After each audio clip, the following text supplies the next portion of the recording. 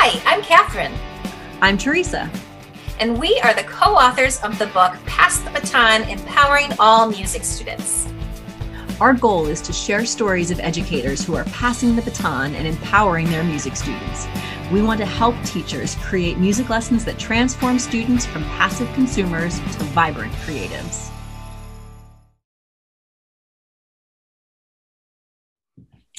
Okay, well, welcome everyone. Thanks for being here. We are joined by Marissa Gariello.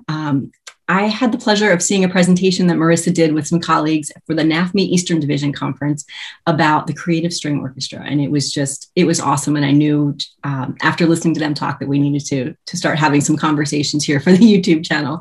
So Marissa, thank you so much for being here. Thanks for having me. Yeah, of course. Can you maybe introduce yourself, tell us about your background, your current teaching role, things like that? Yeah, sure. So, like Teresa said, my name is Marissa Gariello. I'm currently a 6 through 12 orchestra teacher for the Pennridge School District, which is just north of Philadelphia by about an hour.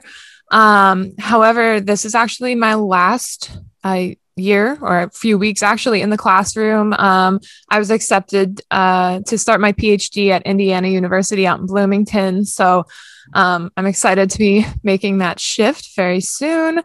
However, I'm a Penn State graduate and I did my master's degree at the Eastman School of Music.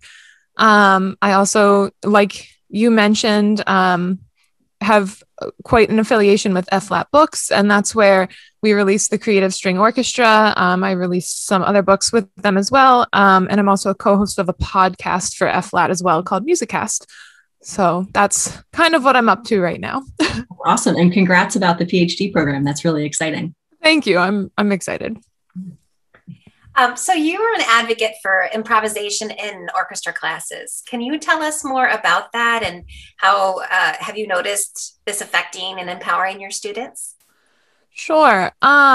So I think that piece of my teaching really came to be not terribly easily. And I think this is kind of an important thing to mention when I talk about being an advocate for creativity in the orchestra classroom, because I was raised to be a performer. So it was all about technique and the performance and just being the best, getting to move up in, chairs in orchestra or, cranking out that perfect solo. And people started chipping away at me in my undergrad, talking about things like alternative techniques or alternative music styles. And it didn't really interest me, kind of had an attitude that it was subpar. And then I got out into the classroom and you quickly realize that, if you were brought up as a performer or a product-based kind of musician, as a teacher, that's not the majority of your students. It's your high flyers, but the majority of students aren't going to go into performance. And so I started thinking about the whole process a little bit more, and my philosophy started to change. My first job was down in Texas, actually. So they're a very product-based state and system with their UIL and their competitions and all that kind of stuff. So I quickly realized that the kids could do what I was asking them to do, but they didn't know why they were doing it. And it was very frustrating to me. They didn't really know anything about the composers. They didn't know anything about phrasing or, they just did what we told them to do. And so I started working with them on that, but that wasn't necessarily seen as good by my colleagues though either. It was kind of seen as a waste of time. So I came back up to Pennsylvania and I went to a conference. I met Sarah Gulish. Actually, she was presenting at a conference and I was just blown away.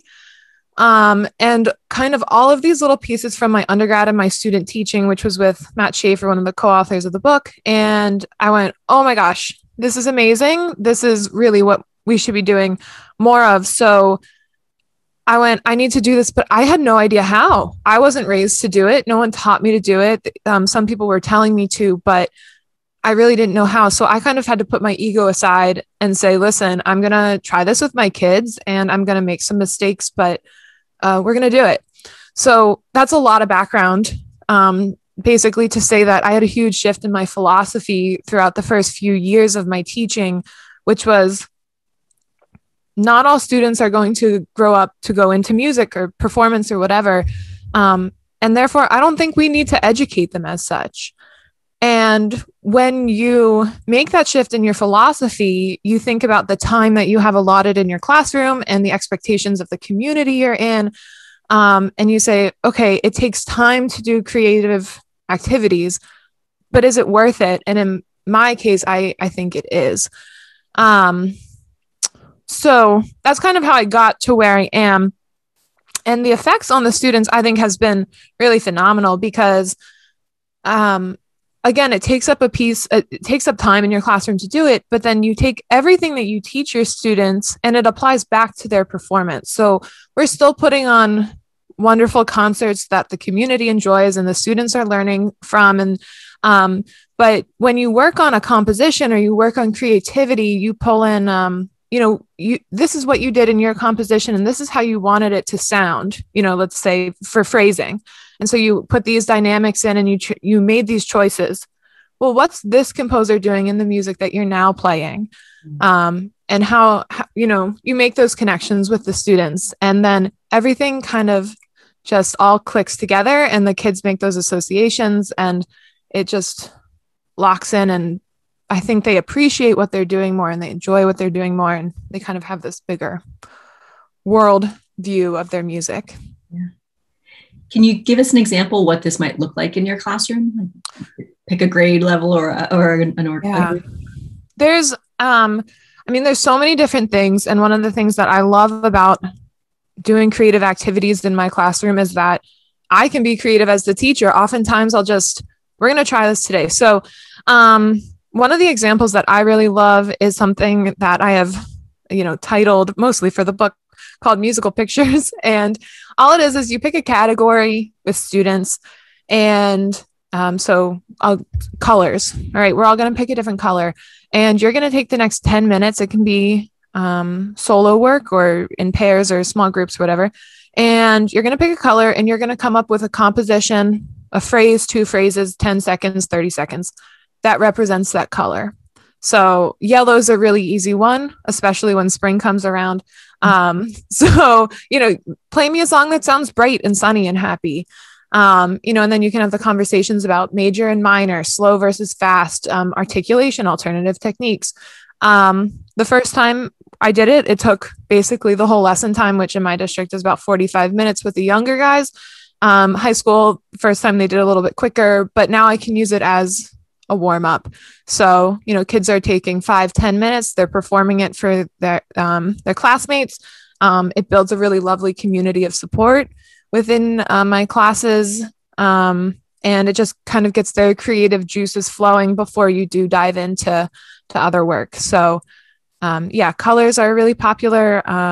Animals are really popular. Seasons, subjects. We did one with all different school subjects. So that's a really fun one. And that's really just off the cuff, but it can go all the way up to like my high schoolers do full blown compositions. So it really ranges and it's based on the kids you have in front of you and the time you have and the grade, all that kind of stuff. What do you do if a kid says, I don't know how, I can't, or that, there's always a couple that have that, well, I can't do it, or I don't. Yeah. It's fun. Well, I maybe this is too short of me. I basically don't give them a choice. I tell them they have to at least try, encourage them. But I think the thing that really helps them jump into it is there's no right answer. Our kids are so determined to find the right answer because of testing, right? We prep our kids to be testers nowadays. And but how, I don't know anything about composition. I don't know chord structure. I don't know anything. I don't care about that right now. I want you to express yourself. So I think that's really what empowers them to kind of just show me what they think in this moment. And anything they give me is going to be fine. Yeah. Yeah. What I love about it is it's personalized, right? Like they get to should have so much expression in it, but also like the conversations around their choices as composers. So that for that one kid who's like, I'm not a composer, I don't know, when they start to realize like, oh, if so-and-so did it and they just said, I made it fast because I thought the color was, then it's like that helps them to see like, oh, this isn't like this thing I can't do. I can do this. I just need to switch my mindset that I can't do this. This is, Yeah. So. And I think the other piece of it is that in general, it doesn't really matter what we're talking about. I'm pretty honest with my students. I don't try to like hide who I am as a human being. And I don't consider myself particularly creative. I don't consider myself a composer. So oftentimes I'll do the activity with the students. And I mean, so many times that what the kids are giving me are, is so much better than what I came up with too. So if I'm upfront with them about kind of my self-perceptions, even if it's, not always the greatest thing, they're like, oh, well, if she's not a composer and she can do it, then I think I'll be okay too. So.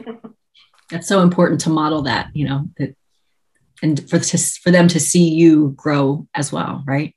Yeah, I've learned right alongside my students with this one because, like I said, at the beginning of my career, this was not how I even thought. So it's been a big switch and learning curve. Yeah.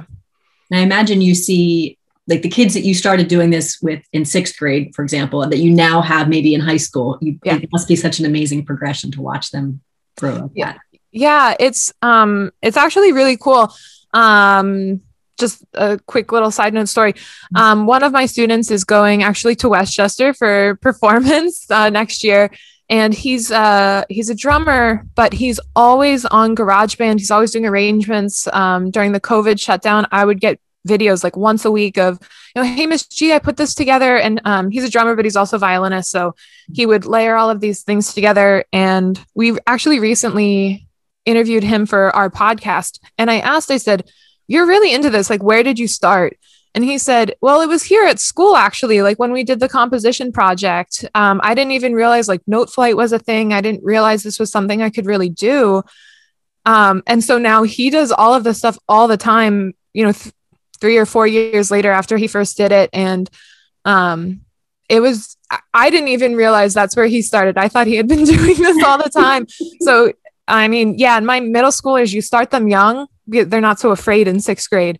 So by the time they hit high school, it's like, yeah, we do this all the time. No big deal. So, yeah.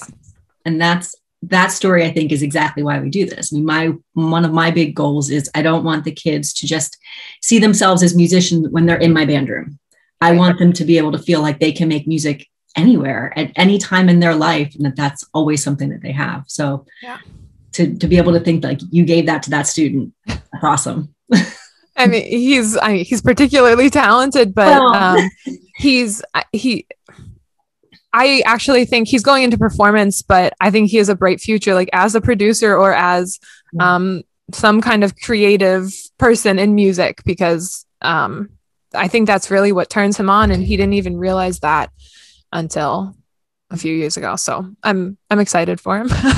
Absolutely. You should be. That's great. So I think we kind of talked about some of the unexpected benefits. Was there anything else that you noticed that came out of your students from doing these kind of products and projects? Yeah, I think I briefly mentioned it. The classroom culture shift was exciting to see. It was something I had hoped for, but when you make a kid stand up, and I think we talk about it a lot in terms of singing, singing is very personal. It's your instrument, comes from your body. They get nervous. It's you're putting yourself out there. And I was nervous because I knew the same thing was going to come from this. However, I've tried it a few different ways, and the most successful I've found, at least with my current students, is just to have the kids stand up and do their thing. And everyone just is happy and cheers, and they're excited kind of no matter what. And it's just built this really great classroom culture. And when we do these activities, it goes, maybe I'll do one once a week, or sometimes depending on the time of year, it's once a month or whatever, but they'll talk to each other. Hey, you did this thing last time, and I don't know how you did that. Can you show me? Because I want to put it in what I'm doing now. And it just created this sense of collaboration and support for one another that is really nice to see. And I think the other big one is, especially for something like the warm-ups, musical pictures, or where I give the students a choice of any kind, I can often get a gauge on how they're doing that week, that month, that day, based on their choices. So going back to colors, you get to pick the color today, show me a composition. They all break out. And as I'm walking around, kind of just hearing what they're doing, so-and-so picked red, they picked black, that, why'd you pick this? What's going on in your life that this is the way you feel today? And sometimes it's just, I like black, or I want to do a crazy song. But sometimes it's, my math test didn't go so well last period and I'm not feeling great. Or, something happened at home and I'm angry, so that's kind of one of the other unexpected things I got out of some of this as well. That's really neat. Yeah.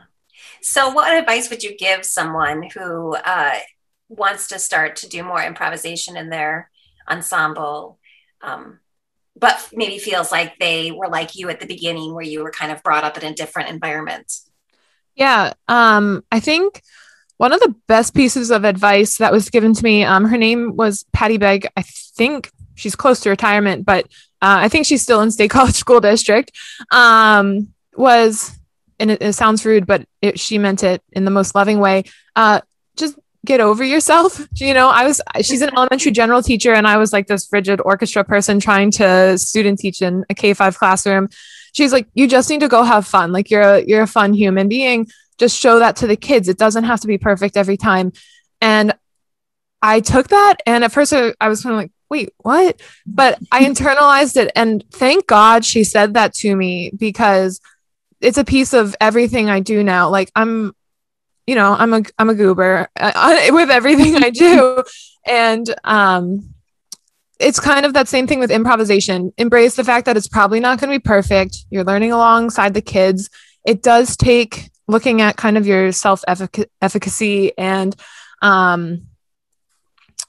you're going to have to be a risk taker in what you're doing with the kids. It's not always going to be perfect, but start somewhere, start anywhere. And if it doesn't work, do your research and try again. It's, I'm not going to lie and say that because I wrote a book, I still do everything perfectly, or that I even follow exactly what I do in the book. It's just, start somewhere and keep going and changing and growing. And hopefully at some point you get to see these cool things come out of it. And chances are you will. It's definitely a process, and there will be days when it doesn't go well. Right. Pivot and move on. Right. Exactly. That's awesome. Exactly. So speaking of like pivoting, let's look at this last school year, which has been very, very different for many of us, which, although maybe in the orchestra world, it hasn't had quite as many impacts as band. I'm not really sure, but is there anything that you learned or tried during this really unusual year that you think you're going to keep doing in the future? I know you're moving on to a PhD program, but just thinking about teaching. Yeah. I think a lot of people are reflecting on this year because it gave us a chance to reflect on what we were doing in our classroom and gauging whether or not something was important or as necessary as we claimed it to be. And kind of along those lines, I think the community did the same. So I think people are anxious to go back and see live performances. Don't get me wrong, but we did a lot of creating. We did a lot of learning about the behind the scenes of music. And I think, again, that was unknown to so many students, that music had this, historical background, or we talked a lot about music as a language. I think students often forget that we're saying something through our music. It's, often why we're doing it or why it was composed. But a lot of what we were doing with these creative activities, we continued because they were nice to do online. So there was a really cool little thing that I'd love to do on a larger scale where we have an orchestra Instagram and the students love it. It's actually kind of hilarious. But while we were shut down, I gave my students a day to take over, and a pair of students took over together one day, but of course we were in quarantine, so they were in separate places. And one kid would record something, and then the other kid would respond to it on the story, and then the other kid would respond back. And so they were just like making stuff up. But if you watched the whole story, it was a complete song. It was really cool. So we took that and we turned that into a project. We also did a lot of editing, GarageBand work. Like for this winter, we released an album instead of some kind of pre-recorded concert. So we talked a lot about editing and creativity in those ways and what you can do. We also, I guess, to go with that, we built a recording studio because we're seeing this uptick in creativity in our students. We're seeing it now in the ensemble classrooms, but we're also seeing it in sorry, my dog's barking. I don't know if you can hear, but we're seeing it also in things like piano and guitar class, and kids are itching to share their work in those areas as well. So we built a recording studio, and that's going to stay with us for sure. So yeah, I mean, there's just bits and pieces of this year that I think we would love to keep and bring in a little bit more. But again, we have to have those conversations of time and expectations and what's best for the students and all that kind of stuff. So it'll be interesting to see how it all pans out. And while I hope my colleagues, who I'm very close with, keep me in the loop moving forward, I'd love to see what they decide to do. I probably won't see much of it come to fruition in real time anyway. Yeah. Well, thank you so much for joining us. There's so many things that you said that I know people will want to look up and so how can we connect with you? Give us some places to look. Yeah, sure. So you can always reach me on my personal email, which is mgariello47@gmail.com. I'm happy to share that publicly. And like I said, I am affiliated with FLAT Books. So flat-books.com, and you can get my contact information there as well. You can also find our Instagram page. The podcast one is @Musicast20. And that's the one that I will be continuing as I transition, because the Penridge one I will not have control over anymore. But if you want to see some of the creative activities those kids are doing, it's the @Penridge Orch, ORCH. And there's a lot posted there. Also, a Twitter by the same handle is available. But yeah, those are the main places you can find me. And we'll be sure to put links to all of those so people can find, especially awesome. to your book. And I would love to see some of the things on Instagram. That just sounds really fun. Yeah, thanks. It's kind of fun to share it out and celebrate the kids on our social media. So they should definitely have that opportunity. So good.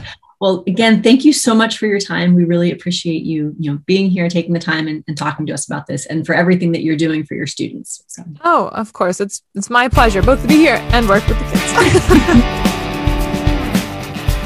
This is part 1 of a 3-part series on creativity and improvisation in ensembles. Please join us next time for part 2 with Matt Schaefer. Thanks for joining us. Make sure you subscribe below. And follow us on social media. I'm @MusicalTeresa. I'm SingingFinch1. And you can follow the hashtag #PassTheBatonBook.